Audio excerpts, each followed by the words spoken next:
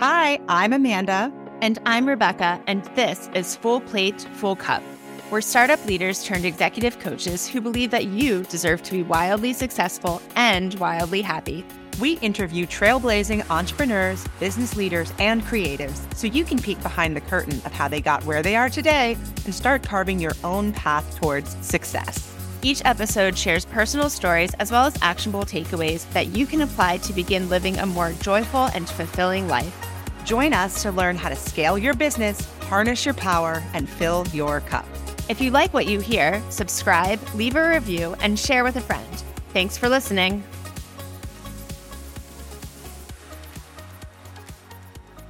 Well, we are so excited today to have our dear friend, Vanessa Cornell, on the Full Plate, Full Cup podcast. Vanessa, welcome. Yeah, thank you so much for having me.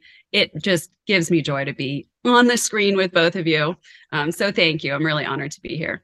Yes. So I know we're going to have a juicy conversation today. We're really excited to have you because your area of focus is different than any of our other guests. You've had such a unique journey, and we know that you are working on some very exciting things and thinking about them in such a unique way. So let's read your intro and then we will dive in. Vanessa Cornell is the founder of Nushu. Through the power of true community, Nushu holds space for curiosity and evolution for those experiencing profound personal awakening and transformation. Nushu Group is a radically different modality where you can show up exactly as you are, where you will be welcomed and accepted, where no one will try to fix you, and you can feel safe to share and be seen fully in your truth. And Amanda and I have both experienced this and can attest that it is absolutely true. So we're so excited to hear more about your story today and how this and everything else that you've created came to be. So Vanessa, today we know you as this human who effortlessly connects people to themselves and to greater communities and to people that you just think they should know. I think it's kind of your superpower. It's this gift that you have. I've never seen anyone do it like you do before. But this path of connection and group and community was not always your lived experience. So I'd love if you could take us back to the days before you became an entrepreneur and founded Nushu. What did your life look like? And what was your sense of self in that life? Yeah. Thank you. Yeah. I mean, in a word, my life was perfect, right? I mean, I was that kid who was smart and I did well in school and I had lots of friends and I was an athlete. I checked all of those boxes. It was like the dream child. Like my mother still to this day will say, you were perfect.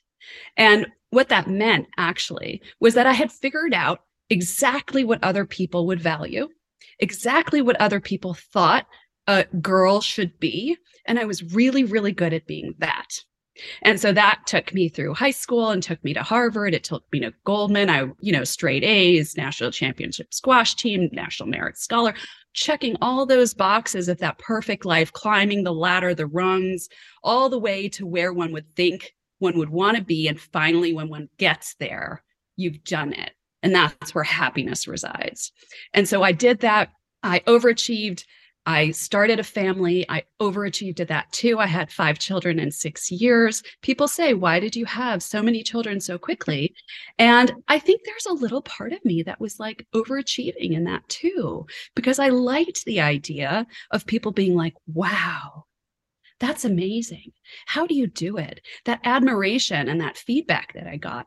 But the truth was that after 8 years of being pregnant, breastfeeding, or both, I was not at the top of that ladder looking out at my happiness and my perfect life. I was so miserable. I was so disconnected from myself. I was so lonely that I was on the brink of throwing that whole life away. I was like, this is nothing of what I want because it can't be if this is how I feel inside. So there wasn't a lot of sort of logic and clarity in that moment. It was just nasty and gnarly and messy and horrible. But now looking back years later, I can kind of understand what was happening. And what had happened is my entire life, I had been living for other people's expectations. And what happens when you do that is you have to quiet the inner voice. You have to become really, really skilled at understanding what other people want and denying what you want. And so I had been doing that so successfully for so long. But at one point, something inside me started to scream. And I didn't know what it was, and I didn't understand it at the time. But what it came out as was like, am I allowed to swear? What it came out was like, fuck this life. I don't fucking want it anymore. I don't know why, but I am so angry and infuriated at this life that I just hate it. Get me the fuck out. I'm done. I'm done. And so in picking up the pieces after that, what I realized was I had been taught my entire life, like, don't share anything out of the family, sugarcoat it, white lie it. And so I had no friends. I mean, I had friends who are still friends, people who cared about me, but I had no one with whom I felt safe to actually share who I was and what my truth was. And it wasn't their fault. They're wonderful people. It was me. It was me who was unwilling to share. And so what this did is it broke me wide open. And the person now who is in such loving and intimate exchange with people, that is not who I was for the first 35 years of my life. But now that I've found it, I'm like, this is the best thing I've ever experienced in my life. All I want is more of it. All I want is to know people in a deep and intimate way. I'm selective about the people, right? Like, I want people who want the same and approach it with the same level of love. But there are lots of those out there. And then when I find them, all I want to do is introduce them to each other, because it just gives me so much joy. And so when you say effortless, it's not even effortless. It's like it invigorates me. It enlivens me to know these people, have them know each other, and then be in this exchange with them. Yeah. So I love that you said that you were 35 when you said, to quote, fuck this life, I'm done with it. A lot of people out there who are in their mid 30s, even their late 20s, young 30s, are like, I'm too deep into this life. I've worked too hard to get where I am. I can't give up now. I don't want to throw it all away. How did you personally wrestle with that feeling, assuming that you had it? Yeah, I definitely did. I did. And I kind of at that point wanted to blow up my life because I knew something had to change. And I really struggled with it, right? Because I have an amazing, loving, wonderful husband and I had 5 children, right? Like, you don't just walk away from the people that you love. And I kind of wanted to walk away from other things too. I was like, I don't want this New York life. I don't want this, there's so many things I wanted to walk away from that I was ready to walk away from. And then I was walking in the park one day, and I had this epiphany. I realized I'm not leaving my family. It's not who I am. And that was the one truth that I knew so deeply to be true. And so when something is so true that it goes to who you are, that was my anchor. And so I dropped that anchor. I was like, I don't know anything about anything. My mind is on fire, but I know one thing to be true. I know it to be true that is not who I am to leave my family. I love my children. I love my husband. I'm going to stay. And so what I realized was what we think sometimes when we've been so disconnected from who we are is that we have to change our surroundings. We have to change our environment, our job, our family, where we live. And we make these radical decisions from a place of lack of clarity, because when your mind is on fire like that, you don't have clarity. And what actually had to change was me. I had to look inside and change my internal relationship to myself, my wants, my needs. I had to start to reacquaint myself with myself so that I could really understand and decide what the life was that I wanted. And what I realized was pulling out and just being like, I'm going to go sit in a cave in India. That was the coward's way out. That was the easy way out. The difficult thing is finding your life inside your life. And what sometimes happens when you start to really focus on you is that you realize, oh, this job isn't right for me. Or you realize, oh, this marriage isn't right for me. Or this place I live isn't right for me. But that's a different decision, because that's a decision that comes from a real connection with self, a real connection with what you need. And then that decision is almost inevitable. It's not a struggle. It's not a like, it's not something that you have to force yourself to do. It becomes just so clear and obvious. And so what I say to people who are in this transitional phase is don't worry about anybody else. Don't worry about your husband, if you have a husband, if you're married. Don't worry about your spouse. Don't worry about your children. Don't worry about your environment. Don't worry yet about your job. Just think about you. Just develop a practice of becoming acquainted with who you are, what you want, what you need, and the rest will become really, really clear. And that decision will become almost calm and inevitable rather than fiery and like, I've got to blow shit up, And so I think what happens is people think, oh, if I start listening to this voice inside me that tells me that something's wrong, my life is going to fall apart. That's what makes people afraid. I get it, obviously, right? I'm in so deep. I've built this life, and not so much like I've built this life in terms of achievement or accomplishment. I've built this life in terms of relationships, people I genuinely care about, people I genuinely don't want to hurt. And if I start to listen to this voice inside, I'm going to hurt everyone around me. My life is going to go up in flames and I'm going to burn everyone else. And it's not necessarily true, And so this practice of starting to say, I'm not going to burn my life down. I'm just going to get really, really, really clear about who I am and what I want. And what actually ends up happening, what happened to me is my relationships deepened. My capacity to show up for my children expanded.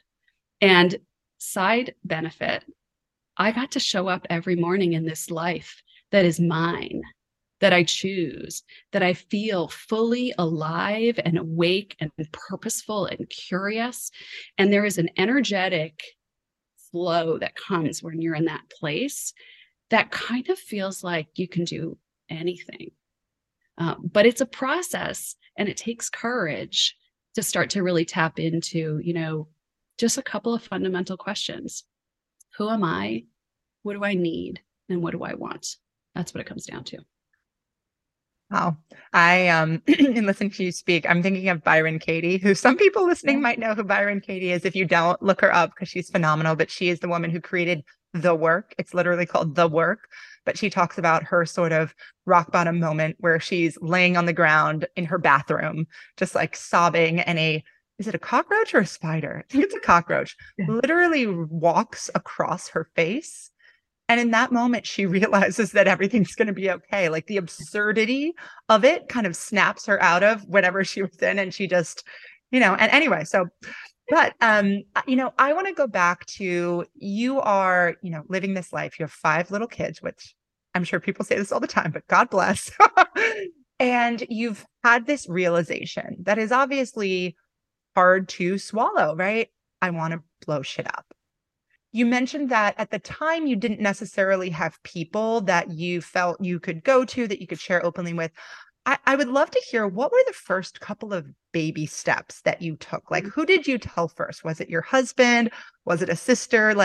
Because I think we can see who you are today and sort of the way that you live and the way that you maintain and flourish and all of that.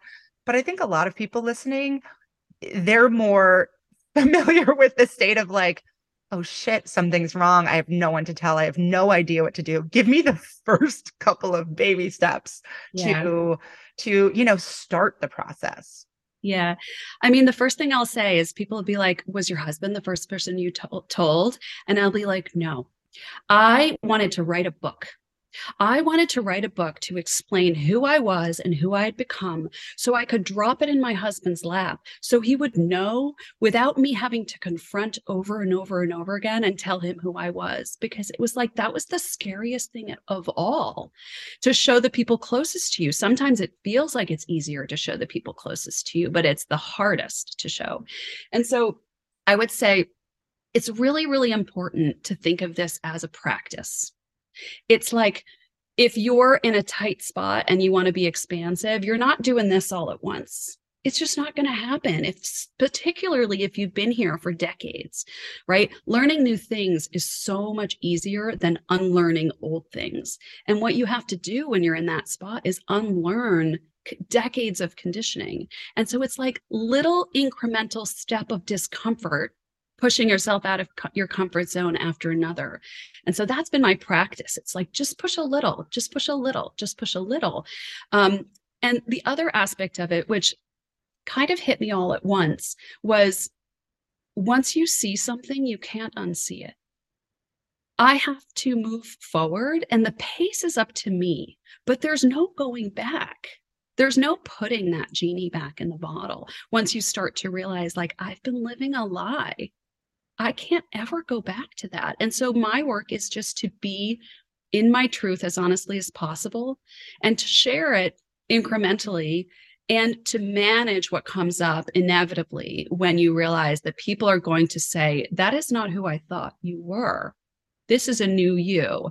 And to sort of manage what comes up inside when you envision the eye rollers, right? The people who are going to see what you're doing and be like, oh God, Vanessa's gone all woo-woo on us, or whatever they decide to say, right? And so I'm not saying I didn't have that. I'm not saying I don't still have that, but it's about saying, like, I hear you voice. I hear you, little inner critic. I hear you, person who's afraid of what other people will think, because I would love to tell you I'm beyond that.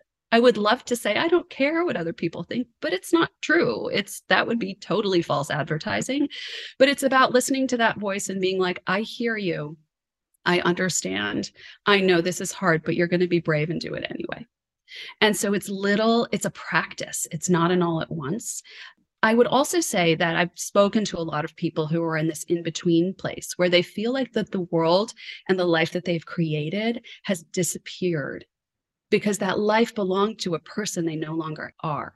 And that is a terrifying place. And it can feel like a very lonely place. But what I'll say is that contraction is inevitably followed by an expansion, where you start to be attracted to and attract people who are attracted to who you actually are. And that those relationships, this is what I've experienced. Those are the relationships that can become really deep and powerful and meaningful, even in a really short amount of time. And so I muddled through for a long time, like I would love to say, like, in that moment, I had this epiphany of clarity and then I became who I am, but I'm still muddling through. I'm still saying, is this who I am? Is this what I want? And I will muddle through forever. But I have this North Star of truth, where I always ask myself, is this true for me? Is this who I am? Is this who I want to be in the world? And every little incremental decision is based on that. It's not always right and it's not always perfect, but it's kind of a guiding light. And the rewards that come from doing that, I cannot overstate. The depth of the relationships I have, the excitement I have about my work, the way I'm able to handle difficult emotions. It's just expanded my world completely. But like, is it easy? No. Does it take courage? Of course. Tremendous courage. I was talking to Rebecca about this earlier before we started. Having a group of people around you is really important. Knowing that you have a group of people who care about you, who you can count on. Wow, does that make a difference? But that relationship has to be cultivated by sharing yourself with those people. You cannot have an intimate relationship unless you show yourself to someone. That's really, really scary, and it takes discernment. But to me, that has been the key to my strength, is having those deep relationships. Yeah. What would you say to the person listening who is thinking, like, I have it all. Like, I have a husband and he's a good guy and we've got a nice house and my kids are like, I have one boy and one girl, right? Like the person listening who has the quote unquote perfect life, has it all. How dare I ask for more? How dare I not be satisfied with this quote unquote perfect life that everyone would be happy to have? What would you say to that person who's in that mindset? Yeah, so that's what I call the gratitude trap.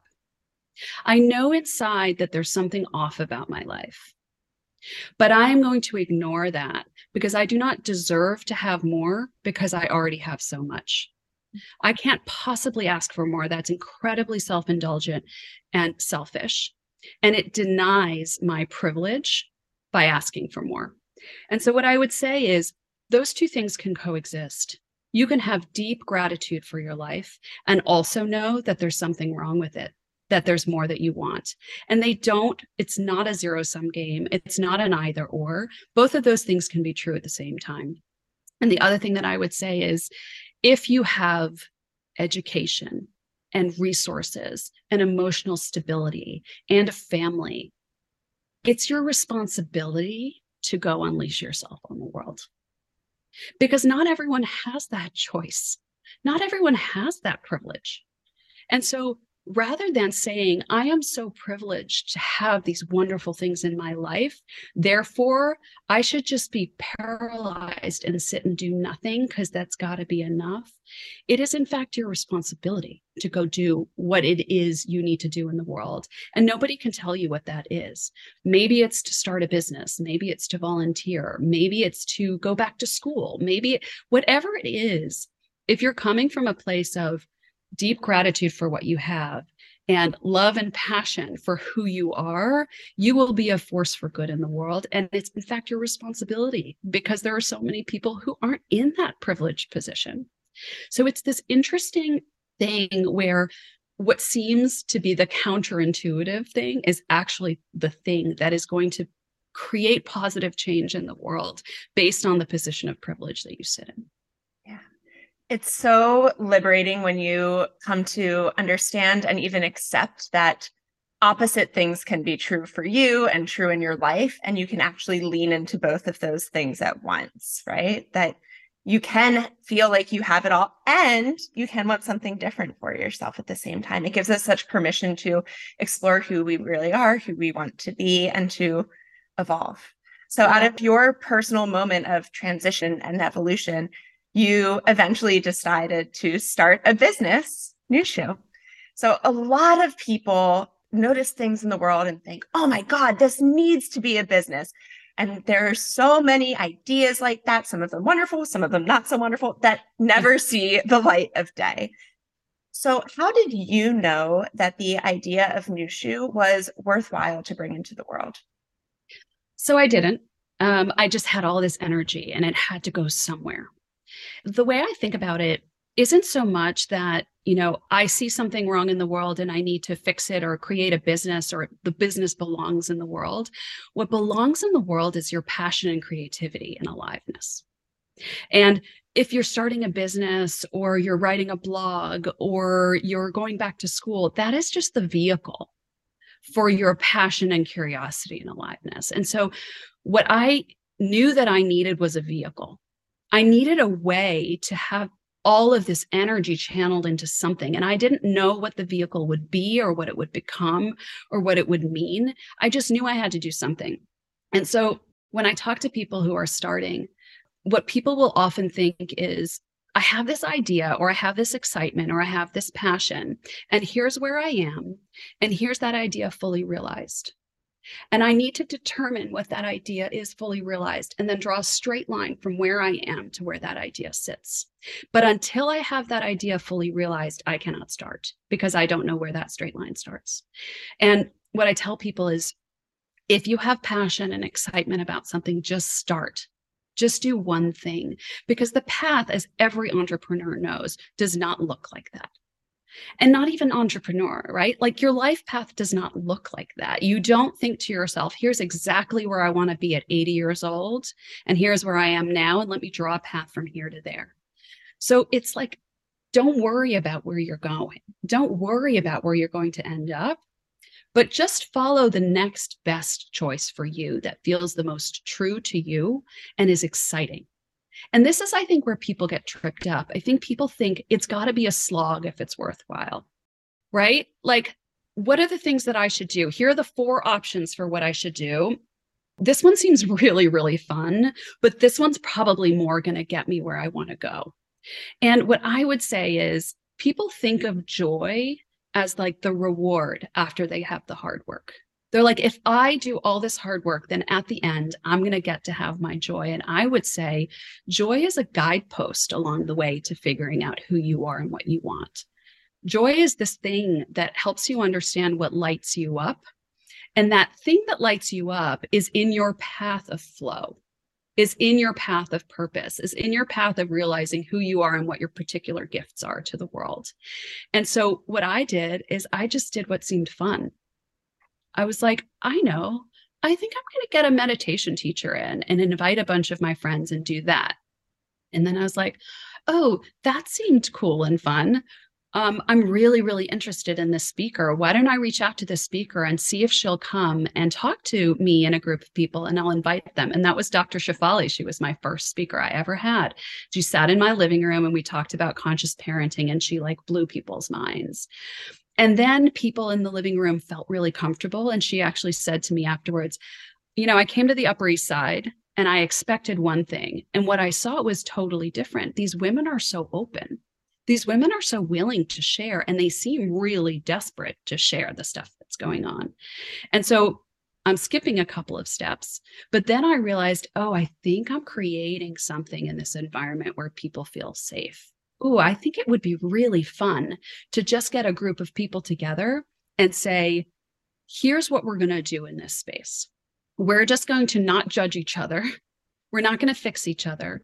We're just going to agree with each other that this is a place of permission and trust for people to be able to share whatever is going on with them. And I included prompts in that, and that was the first Nushu group.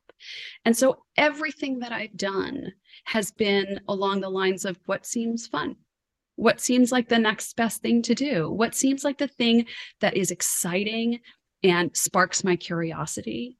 And so my wonderful team indulges me because I always have 75 different ideas and I'm incredibly curious about things.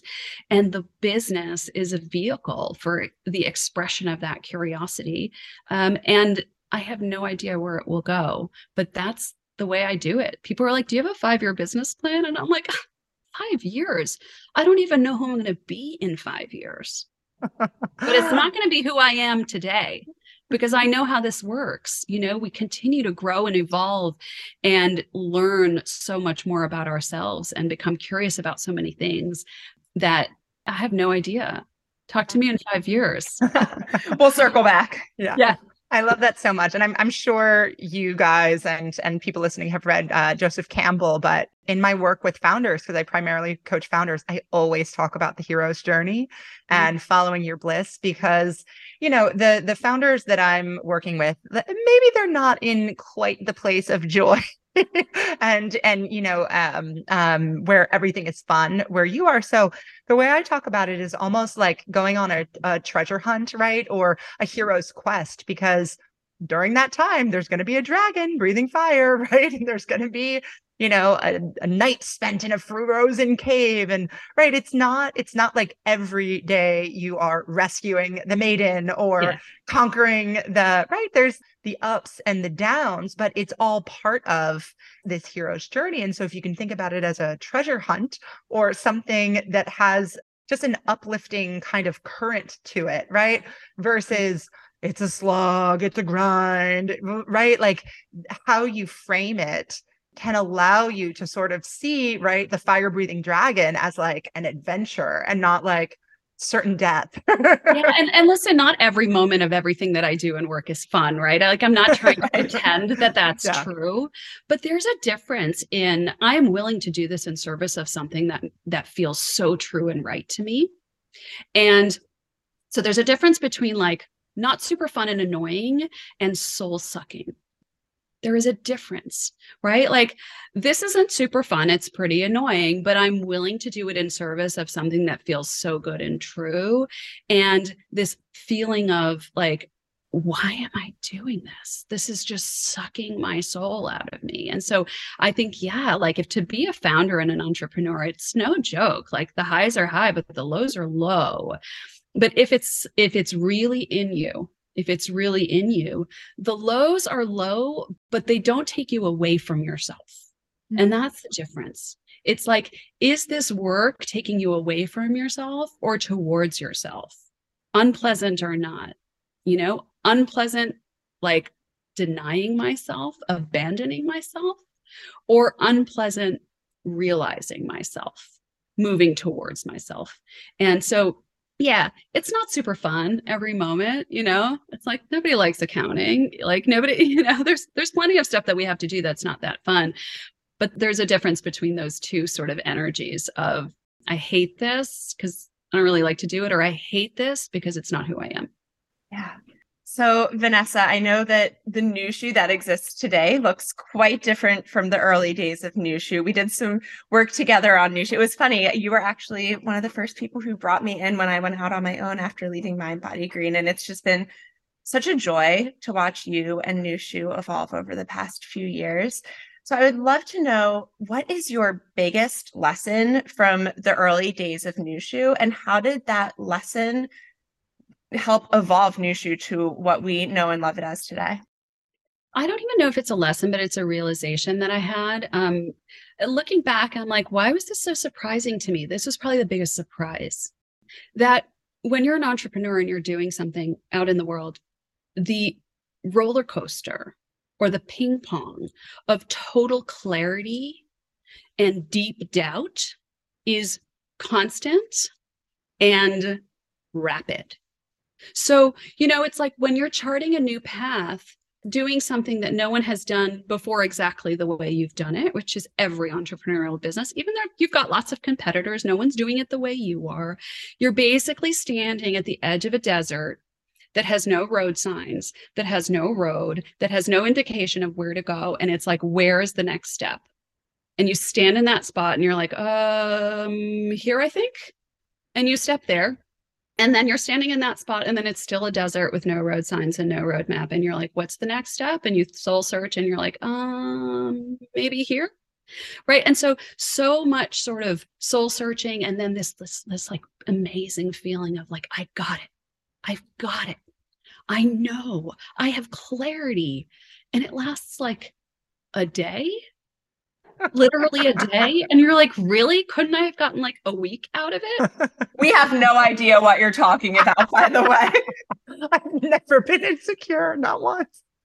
And it's like, really? And then you're again plunged into this doubt. And so it was really shocking to me in the beginning. And I'm sure all the entrepreneurs out there would be like, yeah, I already knew that. But it's like, when it's like when you have children and you realize you're like, this is the most mind-rocking thing I've ever done. And then you look around and you're like, oh, so many other people have done this, but I just had no idea. Or when you lose your parents get ill, you're like, this is the most mind-blowing, like paradigm shifting thing that I've ever experienced. And you look around and you're like, oh, everyone else has done this. So the entrepreneurs out there who came before me are probably like, duh, Vanessa. But like when you get into that club and you hadn't been there before, it really like rocks your world. Yeah, that was definitely the most surprising thing. But now, actually, what I see is this interplay between the sort of soul searching and doubt being literally a vehicle and a door through which I get to know more deeply who I am.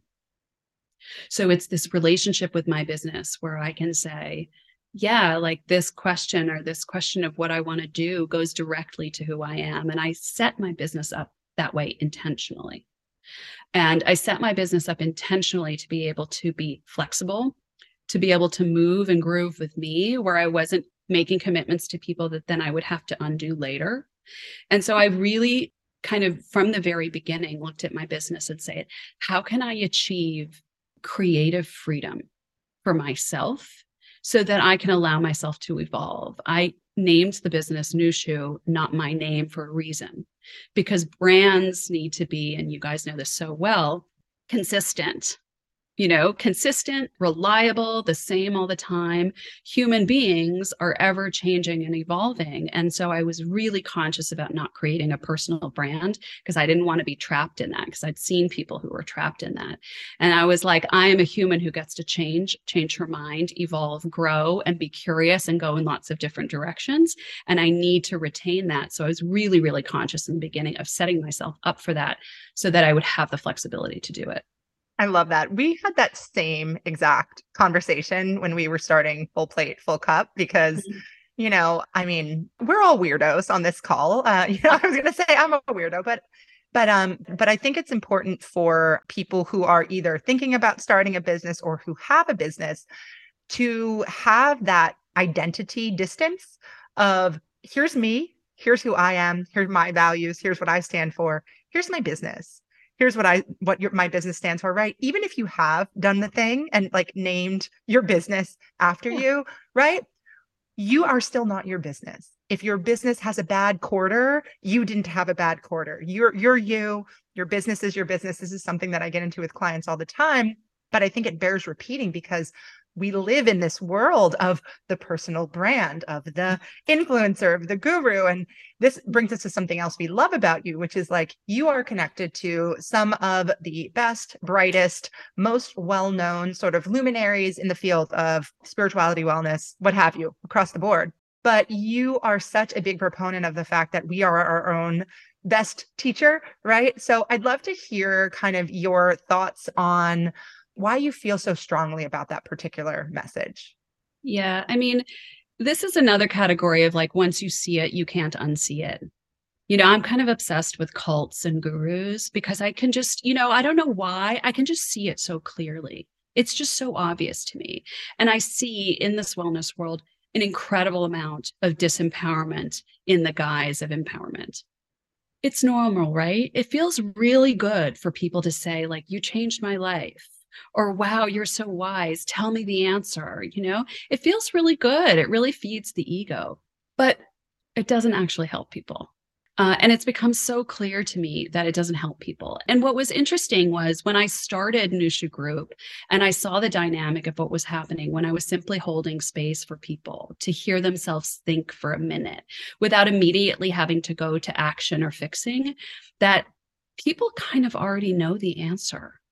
People really, really do. Like, think about a job that you've left or a relationship that you've left. And when you finally leave, if you think about like, how long did some part of you inside already know before you took that action? And so what I'm really, really fascinated by and curious about is unlocking that wisdom that we all have, that we've been trained out of listening to. We've been trained to do pros and cons and use the logical mind, but that sort of connection to how does this feel? Does this feel right? Is this good and true? Is something that we really don't practice very often, and we don't have spaces to practice. And so the point of group is to create that space where I have no answers, I only have questions. But in asking the questions, you get enough breathing room, enough space to be able to sort of dip down under the level of the conscious mind. I'll have people in group all the time say, oh yeah, now that I think about it, I think I feel this, or I think I realize this, or yeah, I see clearly that this relationship is like this, or this is where someone was coming from, or this is where I was coming from. And to me, all of the gold, all of the information is to be mined inside. And it's all already there. And teachers are mirrors and doors. They can hold a mirror up to you. They can open a door. I think there's great value to teachers who help to create frameworks or methods or insight or wisdom to open doors of clarity and understanding for people. But at the end of the day, you are the only one who can walk through that door. You're the only one who can look in that mirror. And only in doing it in that way can you actually affect real change. I can't tell you how many people have come to me and said, my therapist tells me I should. The surefire way to never doing something is having somebody tell you you should, and then you repeating that like I should, because deep down inside, you don't want to, and you haven't decided, and you haven't come to the conclusion that you want to. And so it's like people don't change because other people tell them what to do. People change because they come to a realization themselves where they're like, oh, yeah, this is what's true for me. And then you don't even have to kind of remember to do that. It's almost like I love the type of teaching where you don't have to take any notes because your mindset has shifted fundamentally. It's like a lens has been taken off, or you've shifted your perspective where everything is different now. Everything feels different and you see things differently and you make a choice from that point of view. And so it's comforting to have somebody tell you the answer and tell you what to do. It's terrifying to realize that no one has any answers for you. And so I kind of understand why there's this dynamic of like, just tell me what to do and I'll do it and that'll make me feel good. But I really think that for people in the spiritual, personal growth, self-help world, it's actually the onus is on the teacher to push that power back down when someone wants to give you their power and say, just tell me what to do. I'll just follow you blindly and I know it'll be okay. It's the onus is on the teacher to be like, actually, no, I can't tell you what to do. Only you can know what to do. I can give you really good questions. I can give you support. I can hold space for you. I can reframe things. I can help you think through it. I can put up a mirror to you. But at the end of the day, I have no answers for you. It's a scary place, but a really empowering and powerful place to be. Yeah, absolutely. So you've talked a little bit about what a good teacher, maybe like some green flags of a teacher, because we all need teachers sometimes, right? Particularly, I think, in my own journey, learning things like meditation, learning things that are more theoretical, kind of absorbing that wisdom. But there's also a lot of kind of things to be wary of out there. So I'd love to hear, what are your like red flags for people who are looking for someone to help them, whether it's on a spiritual journey, right? A journey of discovering self, or if they're like launching a business, right? Needing something like writing a book. Can we talk about that yet? Right? Like looking for someone to be a teacher, a guide, a support. What are some of the red flags that are like, eek, stay away from this person? Yeah. So I kind of have like a green flag, red flag pair, right? So the green flag is somebody that you look at and you're like, this is a human being.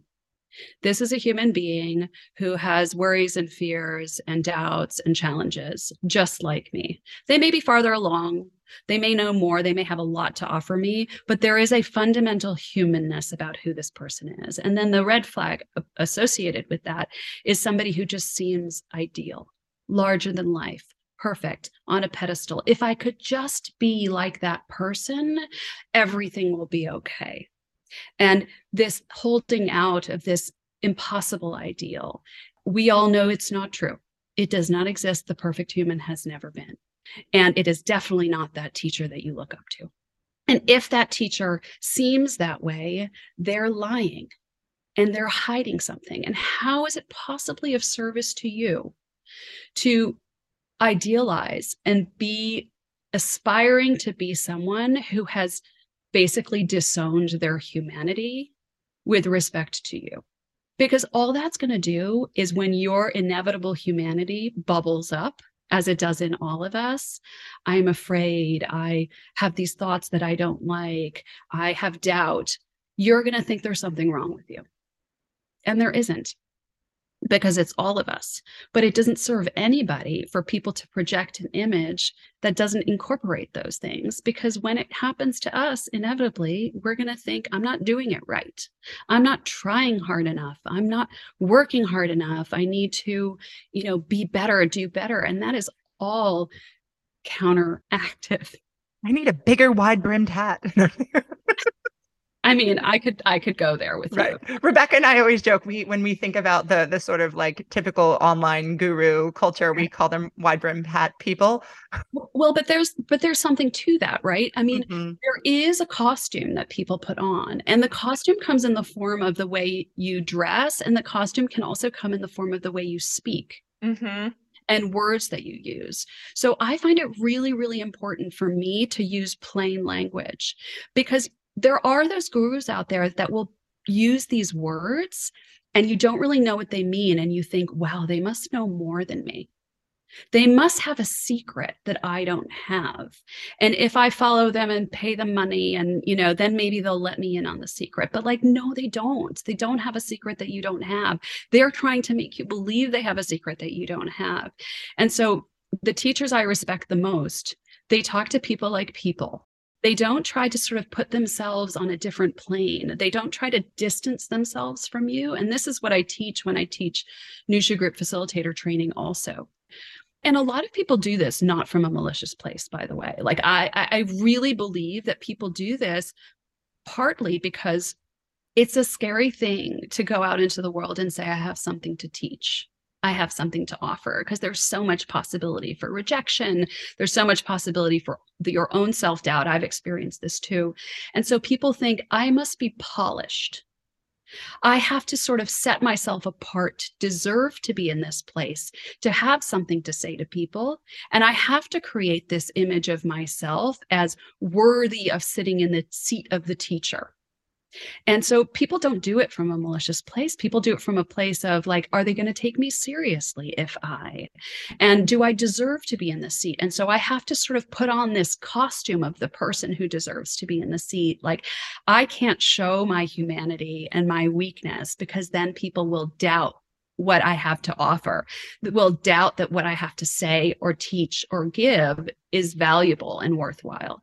And so people will take a course with all the words, and then they'll be like, in order to teach it, I'll like use all the words so that I'll feel legitimate. But my personal practice is a practice of like deep rigor with words, that if a word is overused, I try to stay away from it. Not because it's fundamentally bad, but because it's a little lazy.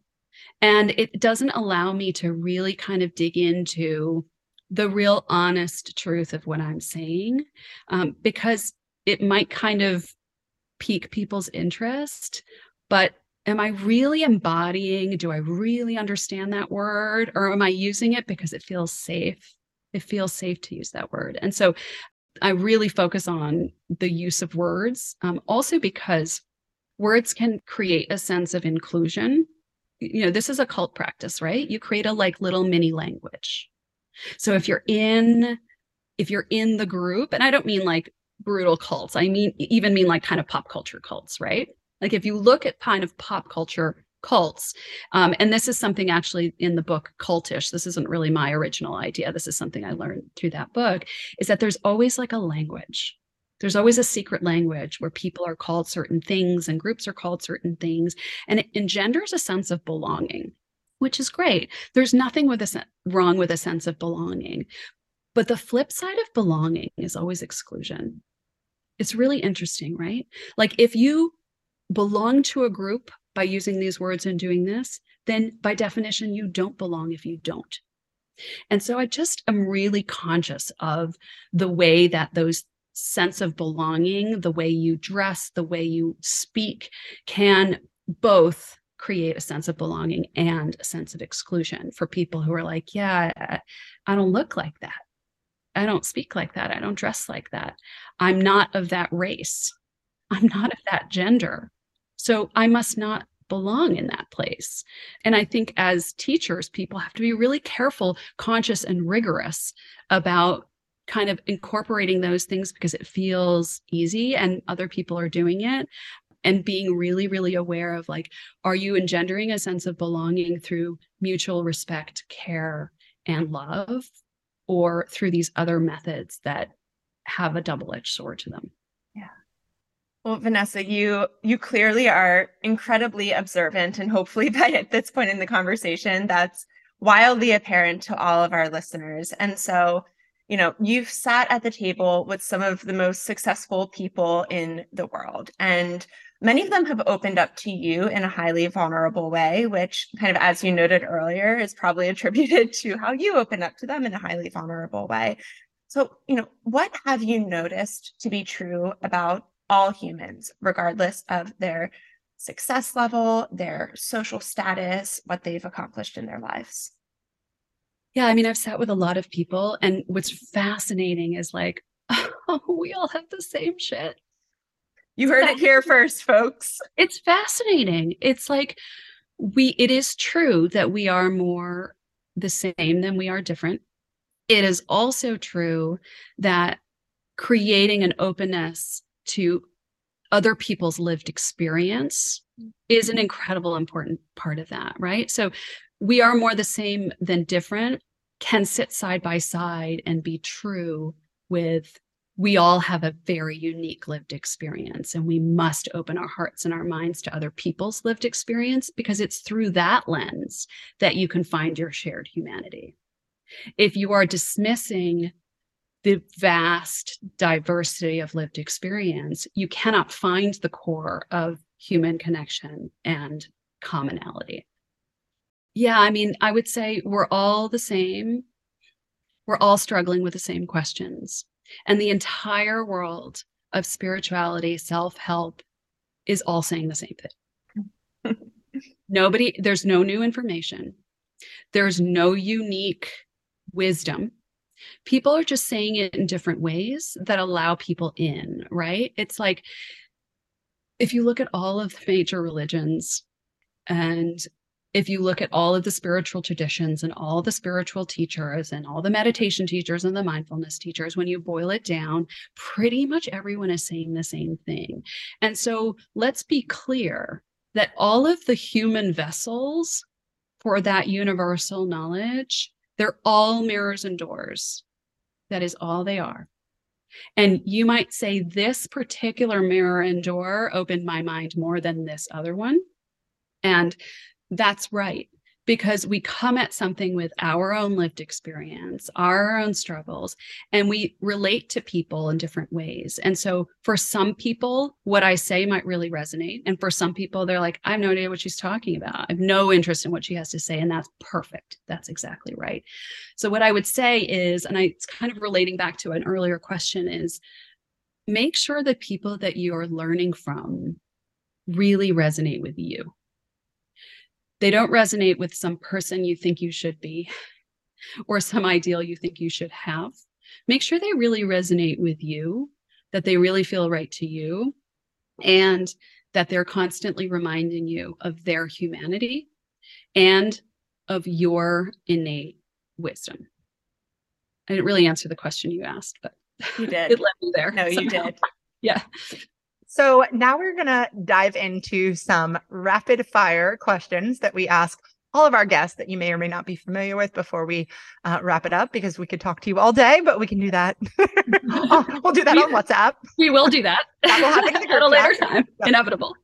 Okay. So Vanessa, what is one tip for working smart? This is not my tip. This is Kate Northrup. This idea of becoming attuned with your own cycle. So your own hormonal cycle and your cycle of when you need to do different things. So to really listen to your body when you're in, productive mode or contemplative mode or rest mode, it has really, really shifted the way that I work, where I honor what I need. Sometimes we got to do things when we don't feel like it. Like, of course. But even if you can shift, and Kate says this, even if you can shift your mindset 5%, 10% towards this ideal of saying, like, do what you feel like doing when you feel like doing it, and you will reduce so much friction and effort associated with like banging up against a wall of something you don't feel like doing. Figure out who you are, how you work, what your daily cycle is, and how it interacts with work. And you'll get more done. You'll be less exhausted and frustrated. Love that. What is one tip for working happy? Working happy. Oh God. I mean, find something that lights you up. It's not so easy, right? Like, I recognize that is not so easy. And it's like, it doesn't have to be this ideal of like every moment is joyous and wonderful, but like maybe you're in a job and you're like, the people there light me up. Like, I feel good when I go into work. They respect me. They value my ideas. I have friends there, right? And so it's like, what part of your work lights you up? And prioritize that if you can, or shift your workplace in a way to create more of that if it's not like perfect and ideal, right? Like, nobody's pretending that it's like all like rainbows and unicorns at work all the time, but it's like, how can I make it more aligned with who I am and what I want and what I care about? And finally, Vanessa, where can our listeners find you and what can they look forward to from you? Yeah. So they can find me on Instagram at Vanessa Cornell or at Nushu, which is NUSHU. That's also the website, nushu.com, which is where we have all of our offerings. We do courses. I do a facilitator training. We do retreats, including a surf retreat, which is always really, really popular. That's on my bucket list. Yeah, that's about to go up on the website. That's in the category of do what's fun. I love to surf. And so the surf retreat is like my favorite thing that we do. But if you go on nushu.com, you can sign up for our newsletter generally, or specifically the things that you're interested in hearing about. And I always talk about it on Instagram, Vanessa Cornell and at Nushu. Well, I can attest that you are a great Instagram follow. Your newsletters are also thoughtful and insightful. So if you're listening, if this conversation piqued your interest, absolutely sign up, give Vanessa a new shoe a follow. You will be very glad that you did. And Vanessa, thank you for your time today. You're always so generous and thoughtful and thought-provoking. We could just go on and on with you. So Thank you we're both. always grateful. Thank you. I love you both so much. And kudos to everything you're doing at Full Plate, Full Cup. It's just so inspiring and wonderful to see. You're doing so much for so many. So thanks for letting me be a part of it. Thanks for joining us for this episode of Full Plate, Full Cup. If you found this episode helpful, please make sure to subscribe, leave a review, and share it with a friend.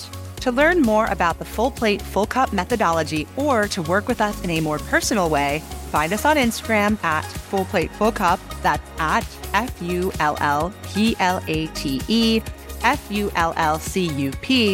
or online at www.fullplatefullcup.com. www.fullplatefullcup.com.